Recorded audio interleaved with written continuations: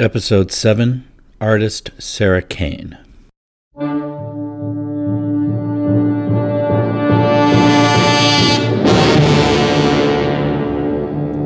My name is Michael Delgado, and I'm your host. You're listening to A.G. Geiger Presents, Tales from the LA Art Underworld. I come to you each week from the fantastic Library Bar in the spectacular historic Mayfair Hotel right here in downtown LA. Today, I'm meeting Sarah Kane, an influential artist whose work straddles painting, sculpture, and installation. I spot her across the beautiful Art Deco lobby of the hotel. She stands out because she's unassuming. She's in a fleece jacket and jeans, looking every bit the upstate New Yorker. As she saunters over to the bar, she flashes a smile that seems more warm than the fireplace I'm seated next to. It's time to meet. You know Geiger's bookstore across the street? I think I may have passed it. You know Geiger by sight?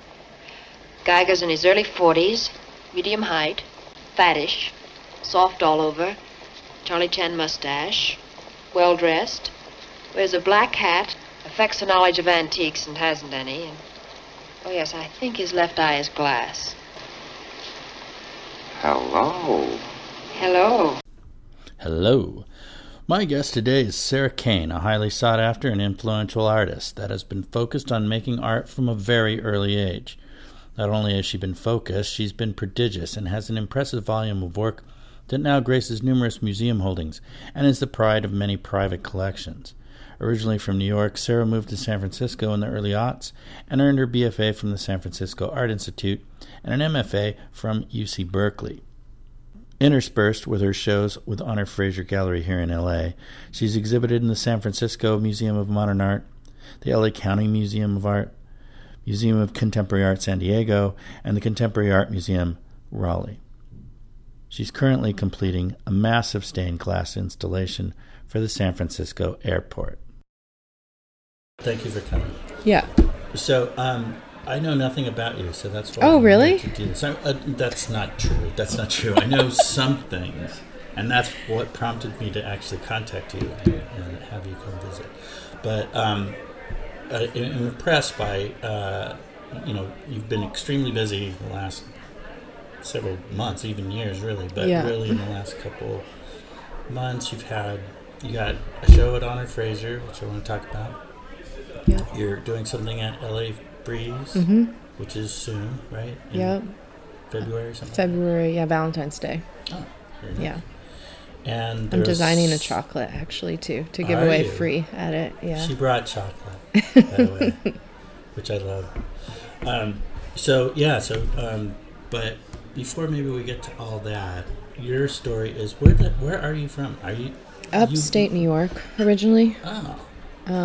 I dropped out of high school at 15, though, and left, and then went to south of France, and then went to Albany, New York. As you do when you drop out at 15. Yeah. You just, well, how does that happen? I found loopholes every way possible. I found an exchange program, then I got into college early, then I found a scholarship through this little college to go back. When you're dropping out, you decide that you don't like school, or you just public school in upstate New York in the 90s was the pits. Oh, yeah. Yeah, and I didn't come for money. Where in upstate New York? Columbia County. Now it's really fancy. Most of Brooklyn has moved to where I'm from. Oh. But my family wasn't fancy, and it was just like, I'm gonna get pregnant and be depressed, and that it's going to ruin my life, or I'm going to get out. So I just found ways to get out. And then I was in California. Well, and, people go out, but then you were like south of France. Well, it was I didn't want to go. I wanted to go to England because I spoke English, and I had dropped my French classes to take more art classes. Oh. Yeah, so it was the only thing I could do. So I was like, fine, I'll do it. And I went to a smaller town than the town I was from. But then I went to a little college in Albany on early admissions, and then they sent me back to Paris on a scholarship, and then from there I got into the San Francisco Art Institute. So then I was out in San Francisco from I think maybe I was 18 or 17 on till I'm still here, 39. I've been here a long time now. So, oh, wow. Yeah. So in the when you left, you wanted to make art already? You decided Oh, yeah. to do that? You're like, screw school, I'm just going to paint? Yeah. Or did you know it was painting? Yeah, I knew I wanted. I mean, I knew I was an artist already, and then Who I gave didn't. you the crayons? Well, actually, there's a portrait in the show at Honors called Martha. I met Martha when I was like 15. She had gone through Bard's program in her 60s. She just passed away last year at 92, and she had bought this school building that was 8,000 square feet in this little village by me, and I worked in this clothing shop, and this woman Carol, who I'm still very close with, who had And lived this is in where are we? Chatham, New York. Oh, in New York. Okay. Yeah, and Carol took me over to see Martha and Don's crazy house, and Martha was a painter, and they had moved from Boston, and they kind of took me in. So from 15 through I think like 25, I would come back on summers and just live with her, and she gave me the top floor, so I had 4,000 square feet, and Oh, man. I would paint. Yeah, I mean, it was pretty amazing. So that's how I didn't really know that you could be an artist, or I'd never seen a studio or brushes arranged, you know. Yeah, and I mean, her husband is still alive at 95, and they're still in my life, and kind of amazing, and I really miss her. Oh, that's a great story. So, Yeah. but then when you're in the south of France, did you get to look at, did that have some kind of, not influence, I hate that, but Well, I couldn't speak. impression? I mean, I don't really love France. Like, I don't understand everyone's obsession with Paris, but it was really hard because I didn't speak, and I'm shy, and I was even shyer back then. So 10 months straight of not being able to say a word. And this was before the internet. This is before cell phones. Before Babel. Yeah, it was really hard. And I had to go to high school, and I couldn't even understand when they'd say, "What's your name?" Like, it sucked. But it was like the most difficult thing I've ever done. And it just sort of made me realize I could do anything after that, or like get through anything. So, and that's when I really locked into drawing. All I did was draw all day. Well, that would make sense since you can't talk to anyone. Yeah. So you're drawing pictures. Yeah. I want this. You draw a picture of a steak. I wish. No. I'm like drawing angry girls. Yeah. No. Pictures of New York. I want New Yeah. York. I want to go home. Oh, man. That was a long time then ago. You had San Francisco years. Yeah, a decade. Yeah, I did Art Institute for undergrad and Berkeley for grad. I had to move every 6 months. I went through the first .com, which everybody thought it couldn't get worse from. Yeah, and I actually have a huge project installing there this May, opening in June, of a stained glass wall. That's 10 feet. It's that thing, 10 feet by 150 feet. Where's that going to go? She's pointing to a photo. maquette, or is it a photo? Yeah, it's a mock-up. Which one? All the way, the horizontal one? Yeah. Oh, wow, yeah. So that's computer, but then that one is actually photographs of the panes I've already completed. So I have 33 of the 37 panels done, and each panel is 10 foot high by 4 feet. So it adds to be like 150 feet long. So you'll be able to take the BART, and it loops around the airport, and there's a new terminal, and it's the air train. So if you get off the air train there, you'll come down an escalator, and it will be right there. Oh, wow. Yeah. That's huge. It's huge. It's crazy. I've been working on it for 2 years. Wow. Yeah. So, and you're supervising the glass. Yeah, it's right. I'm doing it in my Stuff. neighborhood at Judson Studios. They're historic stained glass studios. They did. I learned about them because I was in the first Made in LA here, offsite at Barnsdall, and I got really obsessed with Frank Lloyd Wright's first house, the Hollyhock House, and they did all the windows there. So then I was like, oh, they're in my neighborhood, and I researched them, and I feel like I work there. I'm there all the time. Yeah, I bet. Yeah. Well, there's a lot to learn with that. And glasses, that's tricky stuff, yeah. Yeah, but they're masters. Like everyone who works there, not everyone, but most people are 4th or 5th generation. So I'm in the best hands, and I worked with them on the skylight that I made at the honor show too. So I haven't been over there yet. Oh. I want to get to that. I know you opened just Saturday, a couple days ago, yeah. And it runs through. March 9th. Okay, good. I'll definitely get over that. So on did you pitch the idea for a stained glass, or does stained glass just come naturally out of your work? I was interested in it, and I already knew them and was doing a little bit of a residency, and then I was asked if I wanted to apply for a public art commission through the San Francisco Art Commission that had to be in glass. So it could have, I mean, it didn't have to be traditional. I'm doing traditional stained glass and fused glass combined.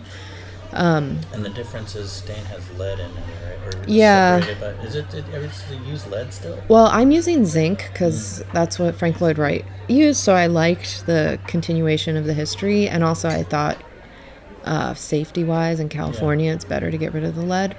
And then fused is you cut and you use crushed glass and you melt it in a kiln. So I don't have any of that in here, but that looks It's gonna like... be hard to control then, right? Or, Yeah, but also I'm working with masters. So, I mean, but that was the hardest part, getting something, because they're actually so good that their fused glass to me looks like inkjet computer. So I'm like, why would you go through all the work if you can't tell you made it?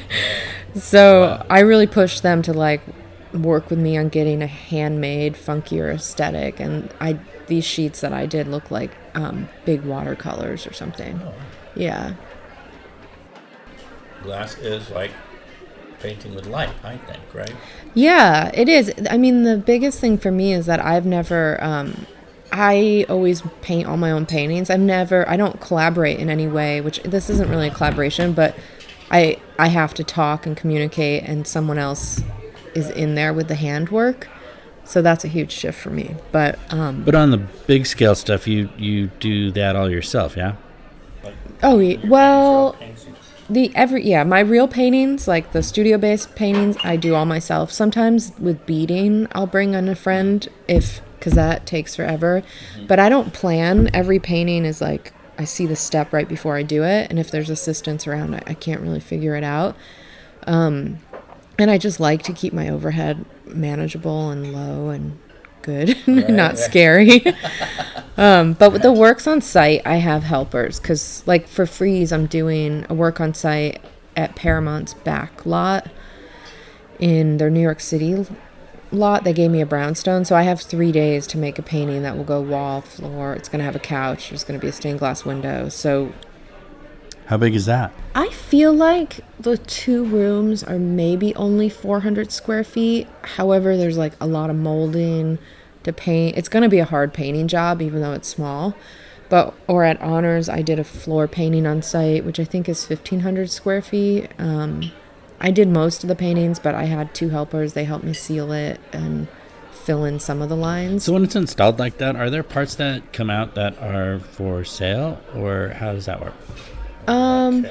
Well, sometimes there are. I mean, I don't know. That's like, it depends on each one, but like I have made a big floor painting before that the floors can be sold. Some of the works on site can be recreated or sold. Sometimes they have templates, like after I've made it, I can write down how I did it and recreate it. Sometimes, not always. Like the ICA LA that I did, that was a one-off. Is that down already? I missed that. That was a good one. It was fun. It was brutal. Yeah, and it was like 105 degrees outside. Please paint dry quickly. Oh my God. The white was bouncing off the wall, and I was just like burning on spot. And it was before they opened, so we didn't really have any reprieve. So it was crazy. But it was a cool piece. It looked great. So how did you end up in LA? Oh, so I came down in the end of 2007. In 2000, I was in the California Biennial in 2008 that Lori Furstenberg curated, in Aram. And Did you have representation when you were in San Francisco? yeah, I still show with Anthony Meyer Fine Arts. I've been with Tony since 2004 or 5. And then I came down to do a work on site at Orange County Museum, and then they wanted me to do one downtown LA. And I had no sense of LA. And they got me a spot in a warehouse thing where Brenna Youngblood was and Eamon. So there were a lot of good artists around, and I made works on site that were never open when they were supposed to be open. Most people didn't get to see it, but that's how I landed. And then I was supposed to move to the Netherlands, and I went out to see Andrea Zattel and Joshua Tree, and at the time I was living on top of a mountain in Mill Valley because a collector friend had a house that she was letting me live in for free. I was so scrappy. Like, everything was, what could I do for free? How can I make art without, getting a job and everything back then. So Andrea helped me find this, my first apartment, right by the Silver Lake Reservoir. And I had no plan on moving here. It just happened, and I never would have guessed. Like, I always thought, oh, I'll end up in New York City. Right. And yeah, here I am. Still. But thriving. Things are good, yeah? Yeah, things are good. Yeah. I'm happy. I'm thankful. It's tough to talk about painting on a podcast, although there'll be images up on aggeiger.com. But if I could venture a description, your paintings are awash in like chaotic bursts of color. Sometimes they creep onto the floor or the ceiling. You're doing stained glass in a skylight. They push like physical boundaries. You've included furniture, so they feel like installations, or maybe records of a particular blast of emotion at a specific time, almost like a happening. But to me, they read as paintings. Me too. I say I'm a painter. I get challenged on that, but I mean, I think that I'm a painter moving towards sculpture, or I'm painting with sculptural ideas, or including space in this, and pushing paint to move off of the canvas onto other things. But I really am a painter. Like, the way I am in my studio is painterly. The way I like put down things on paper. Like, there's a difference. Like, Jessica Stockholder's someone who is in the in-between, but she's really coming from a sculpture side. And if you look at her drawings, they totally read as drawings that a sculptor made. And if you look at my works on paper, they're completely ones that a painter made. And there's just this, I don't even know how to explain it, but there's just a difference that painters and sculptors have. And, not that one is better than the other, but I definitely am in the painting camp. And spending like hours by myself every single day. Even though, like, with the works on site, I do a lot of interacting with the real world and with the public art, talking to committees of 20 people, and like that pushes your painting quite. I had to learn a lot of new skills about communication.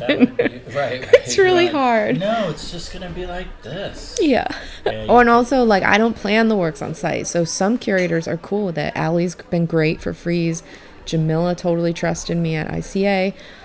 Heidi trusted me in Aspen, but sometimes people are like, we need to see very detailed drawings in advance, and I don't work that way, but I've had to push myself. Like, for the Armory, I did it because, sort of had to. Yeah. And this SFO thing, I had to, too, because I have to have someone else be in the in-between.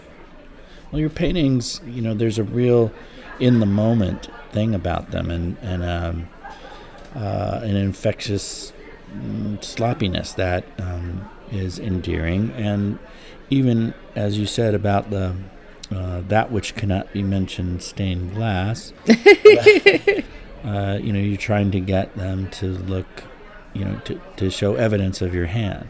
Yeah, it's very physical.